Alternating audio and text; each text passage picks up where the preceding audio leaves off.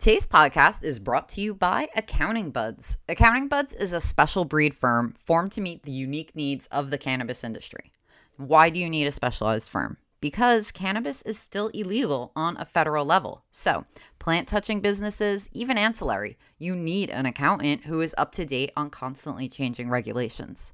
Accounting Buds offers a range of services, including full bookkeeping, reconciliation, and monthly reports. You can even get a virtual CFO, an experienced chief financial officer to manage budgeting, forecasts, growth, and expansion, all with monthly analytics. They also offer advisory services to help you build teams, systems, strategies. Whatever your financial needs, Accounting Buds will help your business have its best year ever. And now, listeners of the Trailblazin' with Tiramisu podcast get a free consultation. Just mention you heard about them here. For more information, visit accountbuds.com. That's spelled ACCTBUDS. That's ACCTbuds.com. You're about to get insider access to cannabis industry experts, entrepreneurs, activists, and living legends. Meet the people who live and blaze this life every day and are about to change the world.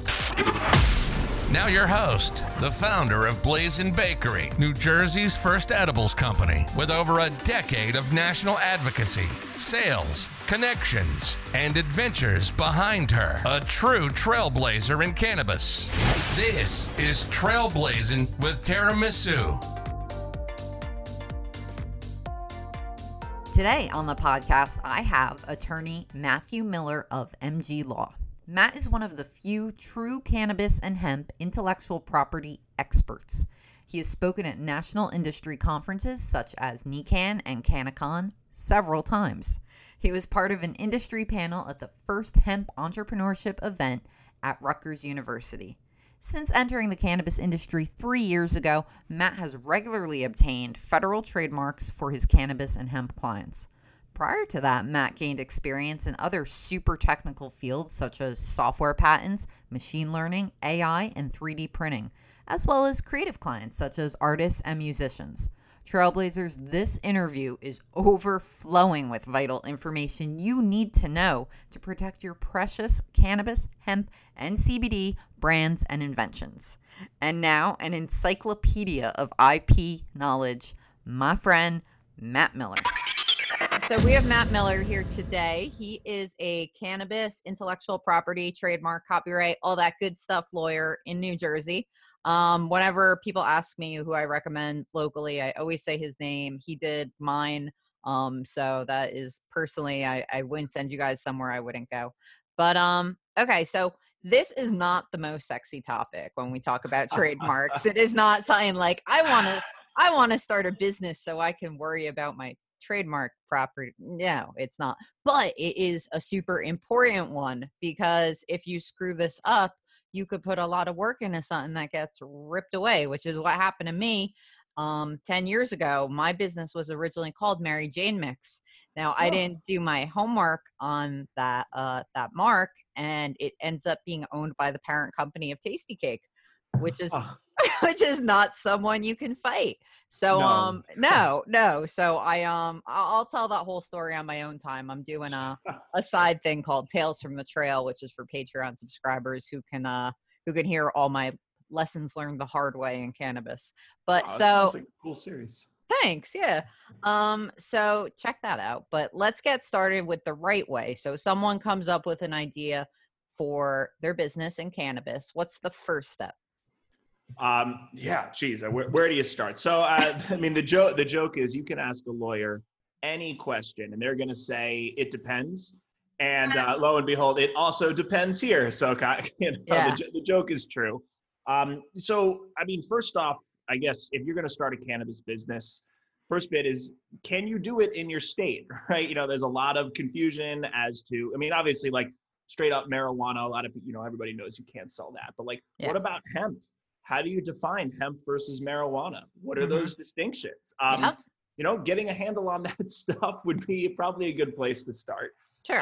So say someone's done their legwork, they've got, their ducks in a row, and they're like, okay, I can start an ancillary or a CBD, or I'm going to apply for a dispensary, whichever it is. Before they pick that name, what homework is, required reading or whatever to make sure they're picking a name that's not going to get yanked away from them before they even call you? Yeah. So, I mean, obviously, Google the name. That sounds like a little too common sense, but often the answer is staring you right in the face. Just like a 2-second Google search. I always tell clients, I'm like, yeah, of course, I'm happy to look up the name for you. But like, if you just do a little bit of Googling and find it, you've saved yourself a pretty penny. And, do that before you give me anybody. So obviously, Google it. I do my searching. There's the agency, the federal agency that oversees this stuff is the United States Patent and Trademark Office, or as I'll probably just call it, the PTO. USPTO.gov. During my lawsuit, I spent a lot of time there. Yeah, that's exactly right. I too spend a lot of time there even today. But on there's a system. So it's alphabet soup. It's called TESS, the Trademark Electronic Searching System. But really what you folks at home should know, it's tmsearch.uspto.gov. Or if you go to the PTO's website, it's in the top right corner. You can just search it there. And that's like the official database. And honestly, it's pretty good. It's kind of counterintuitive. You would think the patent side of the trademark office would have like all their technology in order and it's all really good. No, it's complete shit. Can we curse on this? We can curse. Yeah. You can say anything you want. Shit. Director Iancu, like, it's shit, man. It's shit. Like, make it better, please. And they are. There's like a new system. But the trademark side is excellent. Like, seriously, whoever's in charge of that's doing a phenomenal job. And TESS, the trademark searching system, is really good. So obviously, type your name there. That's a good start. Now, a lot of people type their name there. They say, oh, nothing came up. And that's good. And that's inaccurate. No. So the standard for trademark infringement, right? What you need to concern yourself with is there a likelihood of confusion? Confusingly similar. Yeah, no, exactly. That is exactly right. Section 2D of the Lanham Act. And how does one determine if something is too similar? So once again, it depends, but what it depends on is your jurisdiction. So in trademark land, and that's, the Federal Circuit, the Trademark Trial and Appeal Board, that jurisdiction, they're called the DuPont factors, right? Like the paint company. In New York, it's the Polaroid factors. So, every jurisdiction has their own seminal case, but basically it's a set of factors that you examine, your mark and the other mark, and you go down each of the factors one by one, and then in the totality of the circumstances, you make a determination. Now, that's useless for people at home. Well, let's get some practical advice here. There are 3 things that you should focus on when making your determination.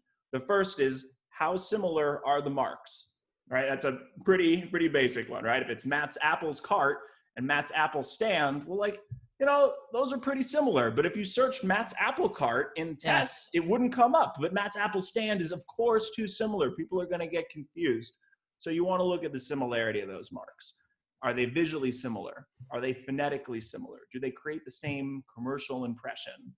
And then you make that analysis, and either it weighs in favor of or against a likelihood of confusion. Then you drop it to the next level, the similarity of the goods or services being sold. And that's a really common one. So a lot of folks in the cannabis space, oh, I'll go, get a mark on clothing, right? I'll file it for clothing and that'll protect the name, right? They have a strain they want to get protection on. And, I have a ton of questions on that. Because sure. Yeah. I hear all the time. So yeah. Yeah. I wanted to start from the very beginning and then escalate to all the million cannabis questions. Oh, but, sure. Yeah. A little framework I think is good. But yeah. That really is the challenge though, right? So what I do is mostly federal law. And as you know, marijuana is illegal under federal law. So what intersections are there? And how? So that I'm just going to stop you. That warrants saying for the audience, the reason this is such a big deal in cannabis is because trademarks are federal and cannabis is federally illegal. So you are trying to trademark something that you're not allowed to sell. So if you want this on a national level, and we can get into states' rights and what you can do in individual states that have legalized. But so this is why it's such an important thing to get a cannabis specific trademark attorney who knows how to go through this myriad of hurdles to get this done. And has gotten every rejection under the sun related to this stuff. Exactly. So You were saying. Well, one interesting thing about the federal bit and why it's a particularly bad idea to try to get a trademark on your strain of cannabis is part of getting a trademark is you have to show that you're selling it in interstate commerce. So if you validly apply for a trademark over your cannabis strain, you are submitting evidence to the federal government that you are selling a Schedule I drug across state lines, and you are just volunteering that up. So, aside from the fact that they'll reject it, you're not making smart choices by going down that route. It's funny, our lawyer, when we were doing an application, someone who had grow experience was, writing all their experience, but it was not all above board. And he was like, am I writing my own indictment here? It's, and that always comes down to, well, people are looking for plant touching experience. How do you get plant touching experience when, it was all illegal? So there's always these super gray areas. So what is the different levels of, I want to do CBD, I want to do ancillary, and I want to do plant touching? Okay. Now, let's start with plant touching. That's the easy one. If you're like a straight up plant touching business, just don't apply for a federal trademark. It's not gonna. No, just don't. Just wait. But you're not out of options though. So, right, if you're plant touching, I'm assuming you're operating under state law.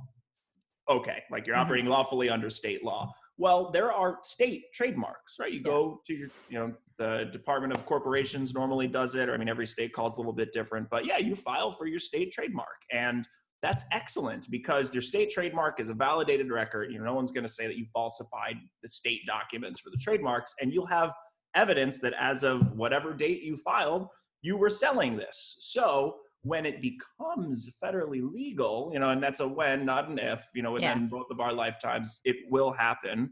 Well, then you're going to have really good evidence of your lawful use all the way back then. Now, the trademark office might try to pull something funny, say, oh, it wasn't lawful in interstate commerce when you did it. That could shake out a lot of different ways. I imagine that they'll carve out some special provision in whatever the federal legalization bill is to address folks who have been operating under state law, okay, right? And the feds aren't prosecuting those people. And, they'll have to generate some rights. I'm not sure. Now, what are we going to see when we see so many dispensaries who are green, wellness, relief, alternative, something, care, plant? Yeah, every state has the same, basically, dispensary names. So when you have one in California, one in Colorado, and one in, Massachusetts, and there are 3 different corporations, how are they going to determine who actually gets that word? Well, so all of this comes down to like the framework. So cool thing about trademarks is that you get, at least in the US, you get rights just by using it. So this is actually a good story. My own law firm name, MG Miller. I started this company, just me in a room, and, it grew to the firm that we are today. But at the time, I had limited funds, and I opted to file for a trademark over the logo and not the name. And I was like, all right, well, what's the likelihood there's going to be another MG Miller law firm that opens up, in this short, what was like a 4-month window before I decided to file on the name itself. Well, lo and behold, there's another Matt G. Miller down in Charleston who opens up MG Miller. I couldn't believe it. So you would have common law for New Jersey, I'm guessing, right? But had he filed for federal? Or well, no, he hadn't. And actually at the time, okay. We represent, because what we do is federal, we represent clients all over the nation. So I don't represent someone in all 50 states, but a lot of states. So I would have common law rights in the area that I did business in. Yeah. So, that's New Jersey. I'm licensed in New York. We have a lot of California, a lot of Massachusetts, Colorado, Oregon, the usual suspects, for cannabis businesses. And so I would have common law rights there. And then he would have common law rights where he did business, So I shortly filed a trademark after that. We're federally registered now, but because he was doing business in Charleston before I got my federal trademark, I can't stop him from doing it. Now, Really? I check all the time, and, other Matt, if you're watching, do not expand beyond Charleston. I am keeping tabs, but it's I'm tagging him in this video. Yeah, right. If he happens to watch it. But no, it would be, so they would have, all these players would have the rights to use those names in their respective areas that they have been doing it under the current framework. So, but they wouldn't be allowed to expand once. Well, they could try. whoever the first out the gate to get the federal trademark, then the rest of them would be stuck. Yeah, they could expand into the areas where, you know, there was no one operating with that. Now, I'm Okay. sure some people will get mad and try to challenge it, and there is a bit more nuance as to like priority of use and what qualifies and what doesn't. It's Mhm. probably outside the scope of this. So there'll probably be legal challenges, but broad strokes, that's how it'll shake out. So the people who are looking for those national and even global trademarks like the MedMens of the world, how Yeah. are they, because I know, like you said, like, all right, the t-shirt thing isn't going to work, but you are allowed to apply for cannabis trademarks for, I believe, education, information, something like a podcast, clothing. So are they applying for those, at least in, say, in like Wisconsin, Alabama, to make sure they have or are they doing CBD, since now that's federally legal? What's the plan for the big guys, and what can the little guys do? Yeah, so, well, the little guys can do the same thing that the big guys can do. Now, I don't know exactly how MedMen is doing it, but I can say generally the multi-state operators actually do it through IP. So they get non-plant touching IP. Maybe it's rolling papers, lighters, you know. So it's not. And I didn't touch on like clothing. So the similarity of the goods, you have to think about the natural expansion of stuff. So if you have a chocolate shop, it's not crazy to think that you're going to start selling ice cream. You know, like, yeah, it's a bit of a jump. You know, they're different components, but they're both sweets, treats. Like, that's Yeah. an ordinary consumer wouldn't be shocked. If your chocolate shop started selling gasoline, though, that would be pretty weird. That'd be weird. Like, you would be surprised. So that's not a natural expansion of Yeah. the services. So if what you're doing, you know, your class 34 goods, your smoker's accessories, you know, for tobacco use only, Mm-hmm. uh, well, that's a pretty good thing to have, right? That's a reasonable place. So like people who operate in the smokers article space, I would think, my personal opinion is that it would be a reasonable expansion that they would extend into other areas such as the cannabis related stuff. So what these folks are doing is they're getting trademarks, they're getting patents over related things, not plant touching. So you're Yeah. saying, hey, I'm offering information, right? Because I mentioned before, part of your trademark is you have to show the government that you're using it. Yeah. And well, if you're showing them that you're doing something lawful, such as disseminating information, well, that's okay. And they give you that trademark. And so you try to do it in a way that's related. Now, I don't think clothing is related to cannabis, really, aside from all these people trying to be cute with the trademark office. Yeah, for sure. So this is basically you're utilizing source confusion to your advantage. Is that a true statement? Yeah, kind of. So now has CBD been given its own code? How is that? Yes and no. So like, perfect question. And the CBD is kind of the gray area, right? So for some folks, so not all uses of CBD are lawful. Well, actually, technically none, right? So what a weird regulatory scheme. So there is, let's go biology, right? Like your kingdom, phylum, you know, that whole taxonomy. So you have your genus, Cannabis sativa L, right? That's like a lot of cannabis plants, hemp, whatever. Then you have your species of marijuana, you have your species of hemp, and then there's like, I forget the names of the other ones. There's like some plant that's native to India that's rich in THC, but part of the same family. Like there's a couple other. So your species of plants that you collect your CBD from determines the legality of that CBD, which is fucking stupid. Before I was a lawyer, I was a chemist, and I can tell you, like, these are chemically identical compounds. Yeah. It's, you know, cannabidiol, like that's the compound, and whether you get it from marijuana or hemp or somewhere else, to me, shouldn't matter. But to the law, it absolutely does matter. So back in the day, there was the 2014 Farm Bill, and they said, hey, you know, there's a thing, we're defining this thing called industrial hemp, and industrial hemp is not under the CSA. That's what it said. And then they said industrial hemp was mature stalks, sterilized seeds, and one or two other portions of the plant that, like, and CSA being the Controlled Substance Act. Yes, sorry, thank you.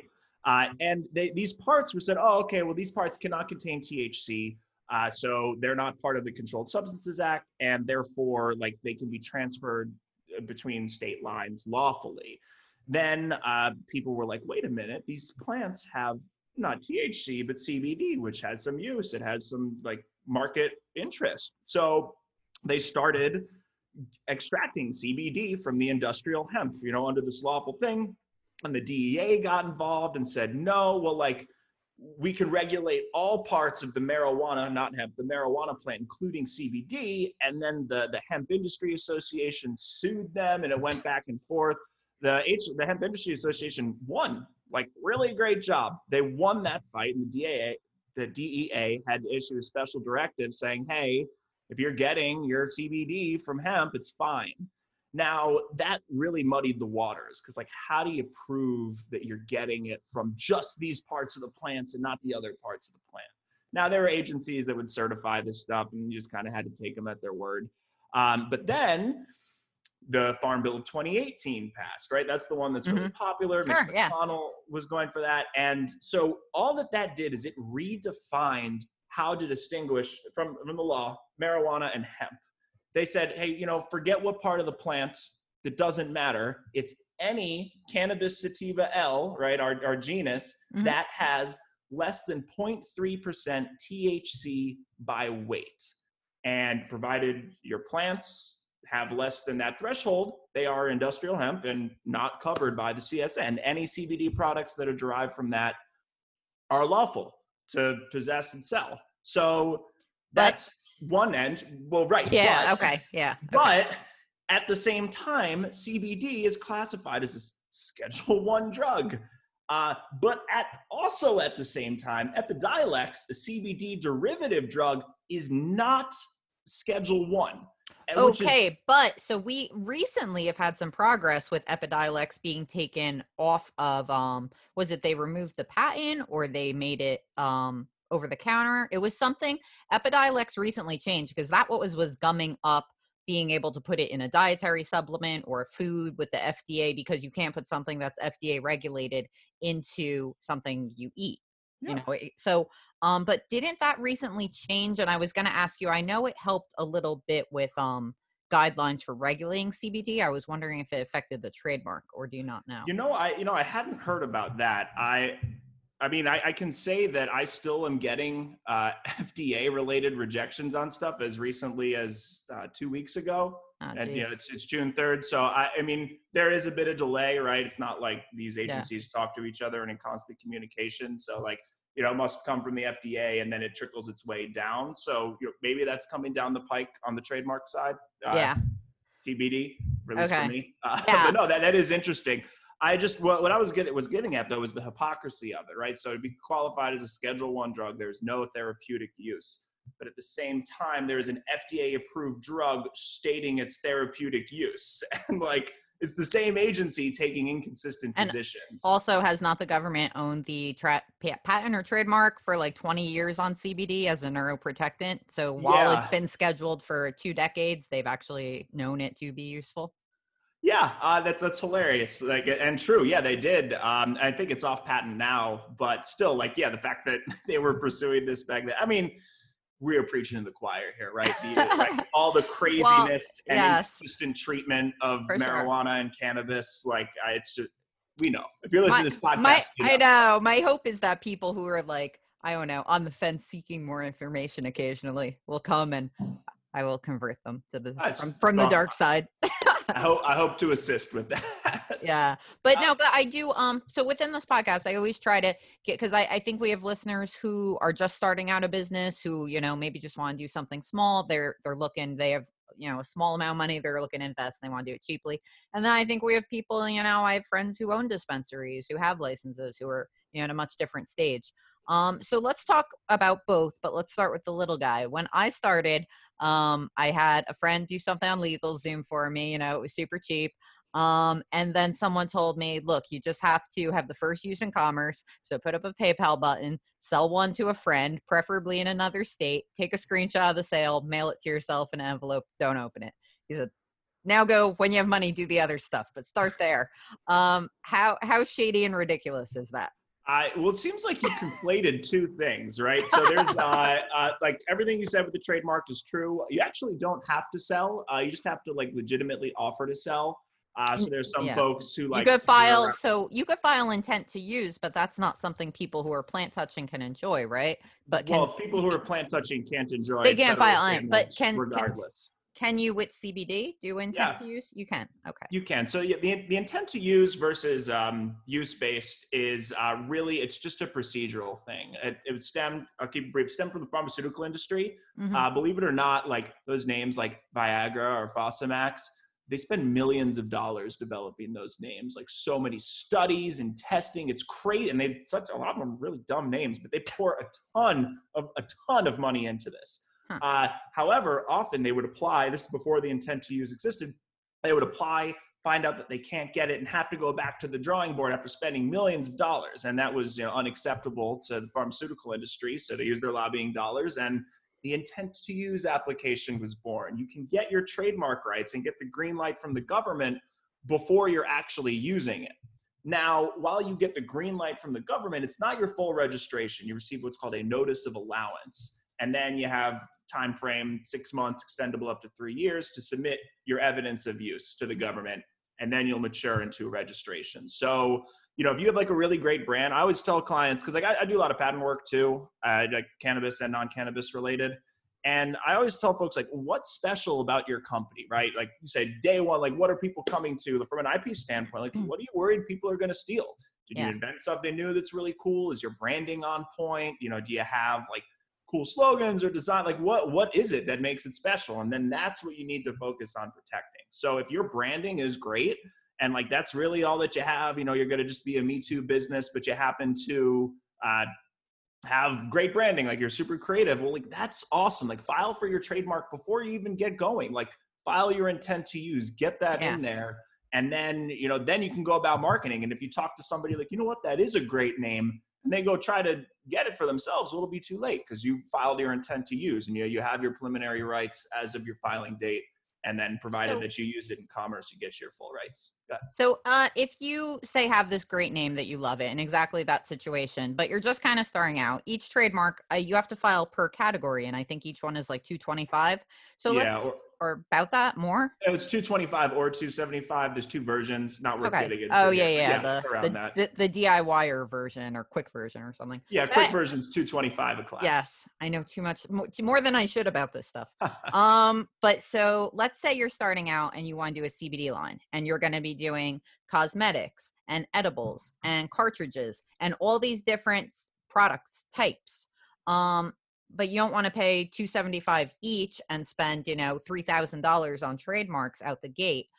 Is there a way to do it broadly where people can maybe just get a couple trademarks and cover themselves, or is that just looking for trouble? No, I think you can. I mean, because you do want to manage the cost, right? Like $1,000+ in government fees is ridiculous. That's not a good use of your startup company's money. Now, if you have infinite funds, sure, but like that's rarely the case. Yeah. So it comes back to that natural expansion I was talking about, right? Maybe you don't go all the classes that you want to do, but okay, well, like let's take cosmetics, for example, right? Often people who sell cosmetics also sell scented candles, right? Or bath bombs, right? That's like a pretty common pairing that I see. So if someone I would say, okay, well, you want protection over all those things, you could probably choose one.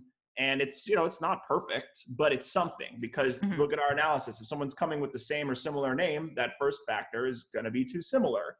Then if the goods are really similar or, a natural expansion, like an ordinary consumer would be like, yeah, I could see the same company selling both of those. Well, then you've covered yourself without explicitly listing that. Now, I mean, it comes with some risk because maybe your opinion of what a natural expansion is different than a jury of your peers, but maybe it's not. So it's kind of tough to say. But just some things. So in terms of CBD, you really have to be careful with how you say you're going to use it. Because exactly, like if it's a dietary supplement, you're not getting your trademark, right? You can't show lawful use. If you claim any kind of medicinal benefit, well, then you've fallen under the jurisdiction of the Food, Drug, and Cosmetic Act.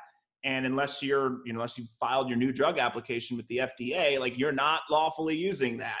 And it's weird. It's same product. It's just how you're characterizing it. So like just I think mood elevation's been fine, right? That's been something that's okay. There's a class called mood elevation? Well, no, it'd be something for elevating one's mood. So medicated products are class 5, right? Whether it's anti-burn cream, whether it's hemorrhoid medication, all of that is in this, all medicines are in the same class. Mm-hmm. So that would be true for, any of your CBD medicines. You just want to be careful with how you phrase it. Just herbal extracts, like pretty great. You don't have to say what it's for or what you're doing. It's just say, hey, I sell this stuff. Terpenes are really good. Like various terpene profiles are great ways for like easy to protect, completely lawful to have. So it really. So let's say with that example, you were starting that CBD line and you sold cosmetics, smokable products, and edibles. What would be, and the person says, I want one trademark. What's the most important one you would say, do this? Probably the smokables, provided that you can get those through. Well, because if you think about the natural expansion, right? If you are selling smokables, infused products is a natural expansion from that, I would say. I just, knowing the industry and how it goes. So if you had to choose it, I would choose the one that provides the easiest path to show that you're related to the others. Based on that. Do you face more regulation going for a smokable product? That sounds like something that would be more regulated. Not really? Yeah, from a trademark standpoint, no. I mean, cool. It's weird. I mean, there's just not a ton of regulation around the CBD stuff. So pre-COVID and all of this, like I actually got to say New York State, like Cuomo, way ahead of the curve. They were proposing an insane, like huge regulatory scheme over growers, over the people who sold it. Like it was going to become fully regulated. Yeah. And, a lot of my clients were like, fuck, but it was just, that would have been the regulation. So as far as I know, I don't know of any federal regulation blocking this stuff because it's like most of the concern is, well, are you violating the Controlled Substances Act or not? And then beyond that, it's just, the FDA, but there's just few prohibitions I've seen because it's so new. So I heard something that was interesting / scary, and I don't know if it was only intent to use or if it was people already using their marks in commerce, but it said if you have an existing, whichever of those it was, after 12/20/2018, which is the Farm Bill, you had to amend it to like basically refile as, now it has CBD in it. And that whoever filed first, if there were two competing marks, even if one was in use longer, the person who filed soonest, amended soonest after 12/20 would be the person who would actually get the mark. Is that true? Is it like a race to refile now?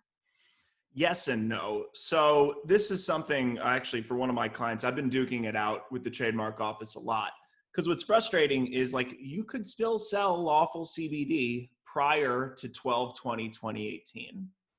You could. That was the whole HIA lawsuit against the DIA, and they won that. And there was a framework. It was a different framework and required different certifications, but it was perfectly possible. Now, you have to try to drill that into the examining attorneys' heads. There are some excellent attorneys at the trademark office, and there are other attorneys at the trademark office. So it kind of depends on who you get.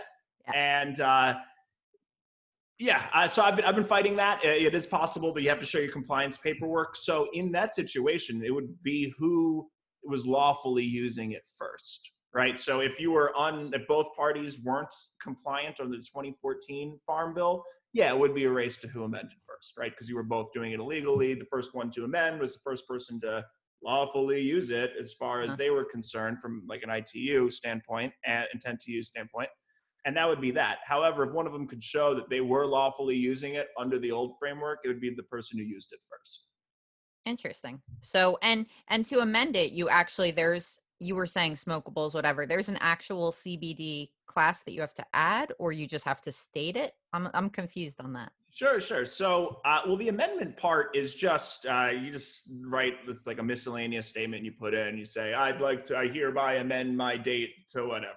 And then there's some code citation and you drop that in there. And that's an easy one. Yeah. In terms of the classification, it's just different. So CBD alone there's no CBD class. That's like just not a class. It's what you are doing with it, right? So let's say you have CBD isolate. Mm-hmm. That'd be a chemical. That'd be class 1. Now I don't have there are 45 classes. Classes 1 through 34 are various types of goods, and classes 35 through 45 are various types of services. So legal services, class 45. Educational services, class 41. The podcast would probably be under that as well. Cool. Yeah, right. We filed for your other stuff, but if you wanted this, that's how it would go. And it just depends on which class that you're in, what you're selling, what are you doing with the CBD, where are you putting it? And depending on what you're putting it in will depend on what class that you're going in. A lot of people focus on like, oh, this class or that class. It's more important what words you choose to describe it. And that's the big difference between your 225 version and your 275. So at 225, you have to choose from a list of pre-approved descriptions. It's long. It's like last time I checked was like 45 or 46,000 entries. Like there's a fair bit of stuff that you can just do, and that's awesome, and that's great. And if that works for what you're doing, fantastic. You save yourself $50 a class. However, I work with a lot of innovators. A lot of these folks are doing something that just cannot be described by any of the pre-approved descriptions, or not really. So the extra $50 buys you the opportunity to perfectly craft the words you use to describe what you're selling. Because a lot of time, and now, not that you can have clothing that's too broad, but let's just say for this example, you could. If I were to put clothing, well, that's going to cover all types of clothing. So there's like, people have the thing like, oh, hats with cool designs on them, shoes that light up. Like, you don't need to get that specific.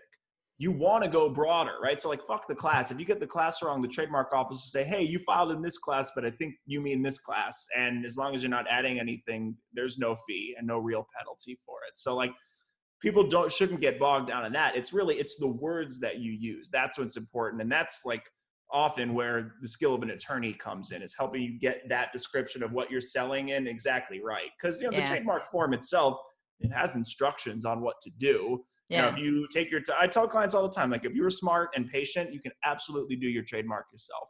I was going to do my renewal myself, to be honest, and I got through it, and it needed a spot for your like bar number. And I was like, I'm sure I could like phone a lawyer friend and have them give it to me. But I was like, you know what? I should just genuinely give it to a lawyer.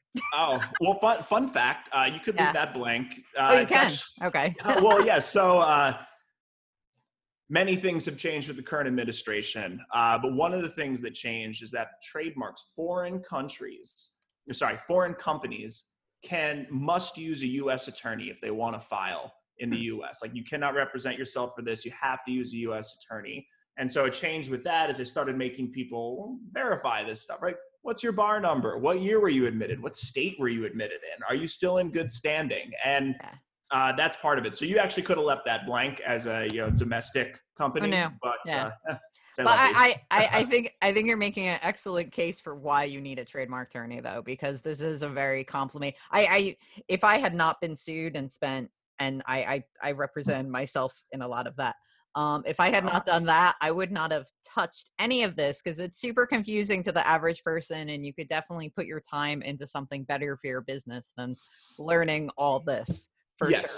And that's where most of my clients are pretty smart folks, and they're like, Matt, like, I'm sure I could do it, but I don't want to. Please handle this for me. Yeah, you could definitely. Yeah, no problem.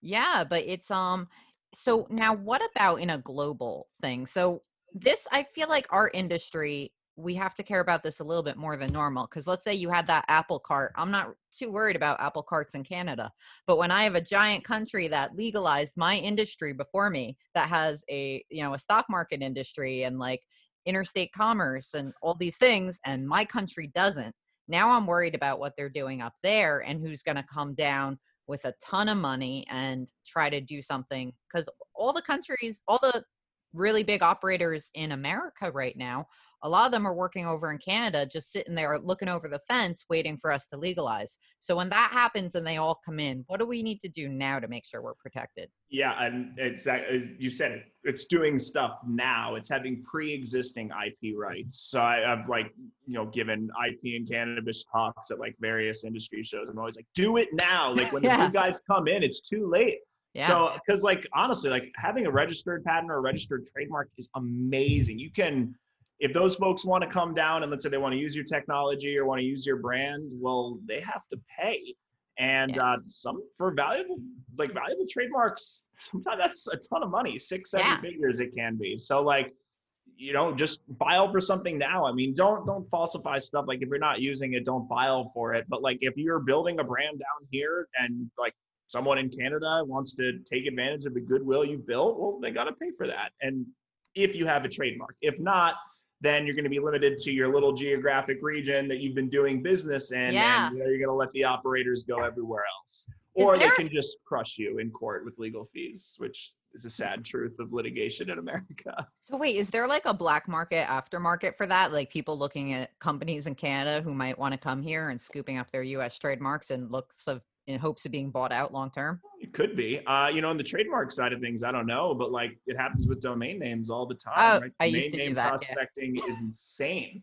Some Yeah. people make good money off of that. Yeah, I've had a few good wins. I bought cannabis domains like way too early, and then when Okay. you're re-registering them all for like a decade, you're like, all right, I don't know if this is going to pay off. At a certain point, I started releasing a lot of them, but yeah, but I own some cool ones that maybe I'll do something with. But so with the Canadian thing, what was the other thing I was going to say? How do you protect yourself from? Or yeah, sorry. Go ahead.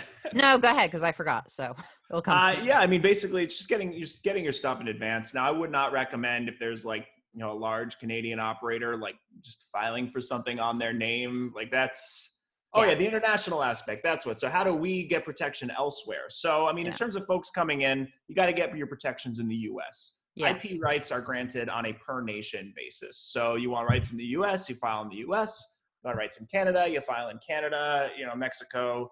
Europe's a little bit weird. There's a European collective group, but then you still have to nationalize in the country. There's just an extra wrinkle. But I feel like I sound like an idiot. I'm like, yeah, you got to go to all these countries: Canada, Mexico, Europe, and like I know Europe's not a country, but like in effect for this stuff it is. But I feel dumb. Honestly, it didn't even register when you said that. Okay, but good. so like the first step, I called Denver a state once. So yeah, oh well. So the very first step I said when someone's starting their business and they're thinking of the name is Canadian companies a consideration if you're in cannabis where normally you wouldn't care? That's a good question. I don't think it can hurt, but Yeah. I kind of just like I'd focus.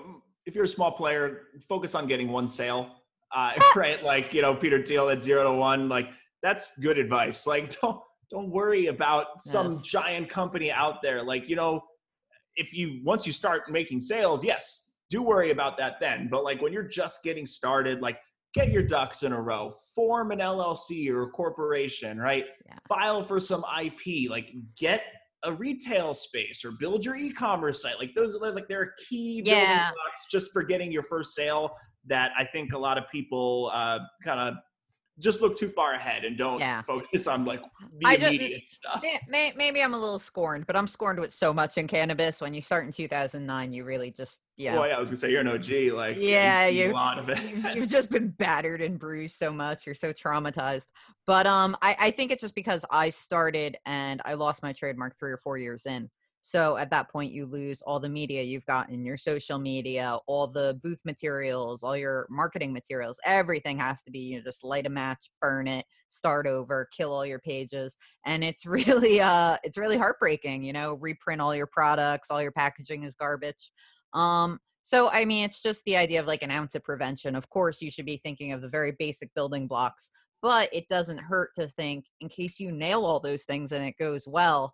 Let's make sure we have a strong foundation. So that's absolutely. And I mean, if for folks, having a trademark search done or like clearing your name early on is a good idea. But I think you can just focus on the U.S. for now. Like, yeah, the international operators are, you're probably not going to stop them, right? Unless you're really well capitalized or really well lucky or some combination of both.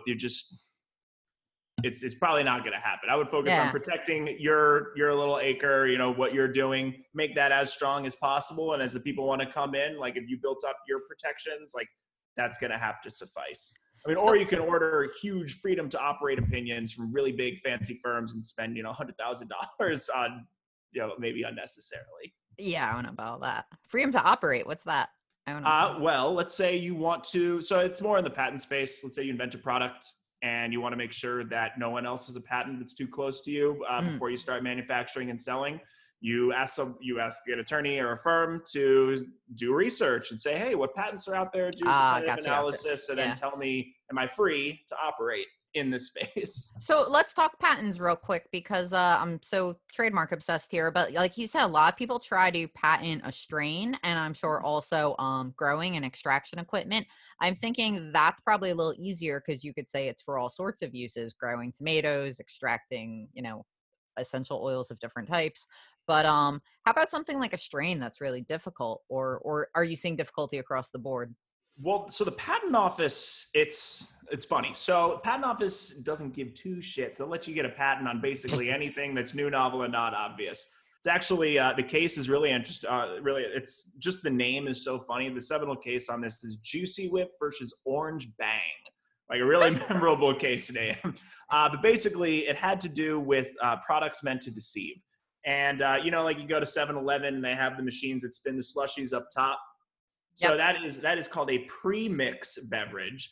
And while people love seeing it slosh up there, it actually is it's like a really crappy beverage compared to the post-mix where it gets mixed as you dispense. So one of the parties, I forget which, made a device that has a fake spinning thing up top to bring people in, like that fake juice that's not really served, but actually offers a post-mix beverage in there. And the suit was basically like, this is a device meant to deceive. It's immoral. It's unlawful. And the patent office is like, we don't care. Like, we care about utility. Yeah. We care about novelty. Like, if that other stuff is wrong, that's fine. There are other agencies for it. That's not the patent office's purview. Yeah. And that's been the standard. So in terms of like illegality, like people don't the patent office doesn't really care. There are patents on strains of cannabis. You know what, it may sound weird, but I actually find that really refreshing that they've left all morality out, because I feel like in cannabis so much you hear like, well, that's wrong, and the children and this and that, and you're always like, this has nothing to do with my business. This is your opinion on cannabis legalization. And so it's actually kind of nice that they left that out. I mean, business as a whole could probably use more morals, but just in this very particular use. Well, funny you say that. It's actually the IP realm is moving away from moral judgment. So there was a big case. So everybody knows about the Washington Redskins, the football team. Yeah. And, it's like every 15 years or so, some group tries to challenge their trademark because it's like pretty fucking offensive. I don't care what they say. Yeah, yeah. It's bad. They should change it, but they have too much equity talking about changing your name and having to light a match. Like, they're not prepared to do that. Dan Snyder's not prepared to do that, the owner of the Redskins. And but people challenge it and they say, hey, like, this is a scandalous and immoral mark. Like, there was a thing in the trademark side that said, hey, scandalous, immoral, offensive marks are not registrable material.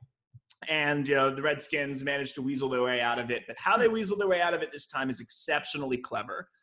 So they didn't go to bat. They at the federal circuit, the court, one of the courts right beneath the Supreme Court, they lost, and then they took a step back because there's a way more favorable case. There's this band out in California. They're all Asian Americans, and the band name is called the Slants.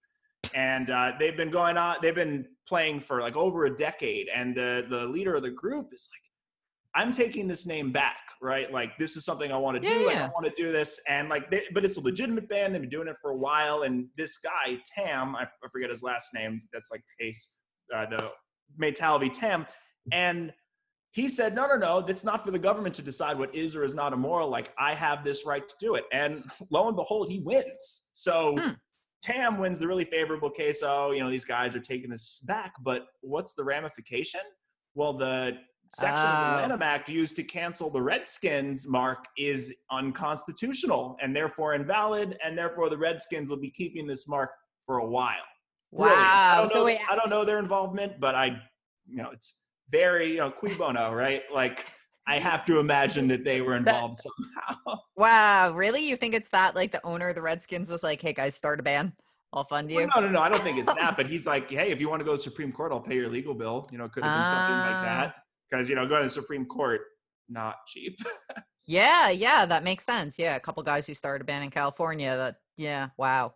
So did that, like, open it up? Like, can the KKK get a trademark now? Yeah, they could. I mean, there's it's actually it's sad. So some people are really funny about it. They got various trademarks on like all kinds of curses and stuff. And then, it's both good and bad. So then some people started to register other racial slurs for nefarious purposes, right? Like people who we're just trying to take advantage of this new law. But then, and there's a couple articles, there were like activist groups, people who went and filed a trademark on various slurs to own it and prevent others from abusing the system. So it was kind of like, it was good, there's people abusing Oprah it. does that. She buys up like racist dolls and like things, and she just burns them to like, preventative racism basically, which is a pretty cool thing. Yeah, but so actually the morality is leaving this stuff. But back to the original question, patents and cannabis and all this stuff. So if you want to get a patent on a strain of cannabis, how the first one did it is they focused on the novelty. So there is, in biology, there's your genotype. So you have, your gene sequence and, like, that's good. This gene, like, we know these genes do these things and express in this certain way, your phenotype. So, we don't know everything about genetics, but we know enough to say, hey, if your genetics look like this, we think you're going to make a plant that looks like A. These folks said, hey, like, we have these cool genetics, but it actually makes a plant like B. And that's novel and non-obvious, and we would like a patent. And then someone said, you know what? Yes, you can have that. And that was, I think, November of 2018. Oh. So, or it's a while ago now. Maybe 2016? I think I'm getting old. Yeah, no, it's November 2016. Right? And craziness that happened. So the strains are totally fine, but to get into the patent office, they focused on the novel genetics. Now, this is a common misconception. They're like, oh, well, there's a plant patent. That's what I want. Plant patent is not what you want. It's, you would think it would be because it has the name that really would make you think it's a plant patent. The problem with plant patents is that you have to asexually reproduce the plants. So that's just a huge hurdle, and like very few things are truly asexually reproduced, like at least when you're making new genetics. So what people want is something called the Plant Variety Protection Act. And the PVPA, it's basically a patent issued by the US Department of Agriculture, and it's the same rights. Now, for folks trying to do that for cannabis, much like your trademarks for the PVPA, you have to send in sample seeds of your genetics to federal seed banks. So if you're sending cannabis seeds to federal seed banks, again, you are really submitting evidence of your violation of the law. That's worse. To the federal, like even the trademark, like, you certify, you send pictures, but this you're sending hard evidence to. So, you're probably not going to get it on cannabis, but now with hemp, right? If you have less than 0.3% THC by weight, I don't see any reason why you couldn't go for the PVPA. So that's interesting. I did want to talk about grandfathering, and maybe this is how that would happen. Like, what if, like, I really want a tiramisu strain. I keep throwing that out. If anyone wants to grow it, I would love you. But so let's say I have someone who wants to grow my tiramisu strain. Now, if they were able to grow it in hemp and apply for the patent on that, would they have any ownership of the name to transfer that name when we have federal legalization? No, because that's so different legal instruments are different, right? So patents protect your innovations, new composition of matter, apparatus, system, whatever. It's I always described by words. The trademark protects, your mark, your name in connection with the sale of what you're selling. So if you wanted, patents, you could say, hey, anyone else who's growing the tiramisu strain, that's patent infringement. You need to stop. However, if someone wanted to call a different strain tiramisu, that would be a violation of the trademark rights. So you really they're different. It's the same agency, but they're actually protect different elements of what you're trying to do. I always confuse that with the second time on Strain Conversation I've done that.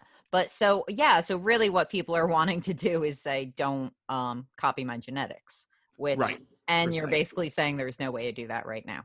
Well, no, there is a way. So if you file for your patent genetics, it's fine, but you have to show that they're novel genetics. You're not going to get your PVPA for marijuana, but you might get it for hemp. But the problem with getting it, so someone brought this up at one of the talks, one of the early talks I was giving, I look like an idiot because it's a really good point. He's like, all right, Matt, you get a patent on cannabis, right? I was like, yeah. He's like, and then you go to federal court to enforce that patent? I was like, Because no, you wouldn't, right? Then you're going to federal court and saying, hey, I'm growing marijuana. Yeah. not really something that's going to get litigated in federal court. So while you can get these protections, it's like on the patent end, it's mostly prophylactic. Now, patents last for 20 years. I would bet that we get federal legalization within the next 2 decades. So I don't think it's a waste of money. Yeah. At least on the strains. Now, basically everything else is open season, right? So GW Pharma, people who make Epidiolex, they have a shit ton of patents on a ton of THC and CBD derivatives for pharmaceutical formulations, right? So they took these plants and then went and did something else with it. So that's one way to go. And again, you're running for the pharmaceutical stuff, you have all the FDA regulations. So for, smaller folks, that's probably not economically viable just for the cost of clinical trials and all of that. Yeah. But other related stuff too. So extraction companies, yeah, that's huge. I represent a pretty big one, and yeah, we've gotten great patents for them, and it's awesome. And you can get trademarks too over like the same equipment. So like any ancillary business, like even if you are processing, well, what you're selling is lab equipment, right? And as long as you truthfully say you're selling lab equipment, well, the trademark office is probably going to give you that trademark, barring that everything else is okay. So your ancillary businesses are pretty good. You should get that going now. Like if you're interested in selling shovels in this green rush, like do it. Get your protection. Like now is the time. Yeah, for sure. That's all really interesting. So I think last thing, have you seen any discrimination? Because two things. There's always things in cannabis tend to cost more. We always have a green tax of doing things, 5 times harder and longer than everyone else. And then also I feel like we get picked on more. So are there people who would use it's like the confusingly similar or something to say, I don't want my product associated with drugs, so I'm going to pick on this company and try to get them to stop using it, even though if it was really just a normal widget, they maybe wouldn't care? I haven't seen anything like that. No? I have seen a lot of valid assertions of stuff. So you see it all over. Like people will do like Kit Kat bars or Reese's or Hershey's, and they'll like heavily borrow from the branding of those existing candy companies to make their infused. And like that's straight up trademark infringement, right? Like you are trying to advance your brand by copying the branding of someone else. That's like exactly what the system is for. So I have seen valid, what I view as valid assertions of these rights against some of these smaller actors, but I haven't seen what I would call like picking on or, anything unfair like that. Oh, no. But that said, that is why celebrities often trademark their children's names, is so they can control the use of that. Is that why they name them like weird things?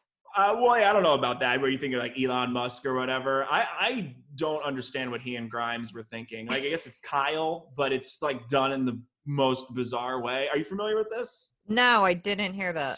Yeah, they named it like the child is like 12, the AE symbol, whatever that is, and like 2 other bizarre characters. Oh, really? Look it up. It's weird, but in terms of like the strength of a trademark, you couldn't name your kid Mike and trademark it, right?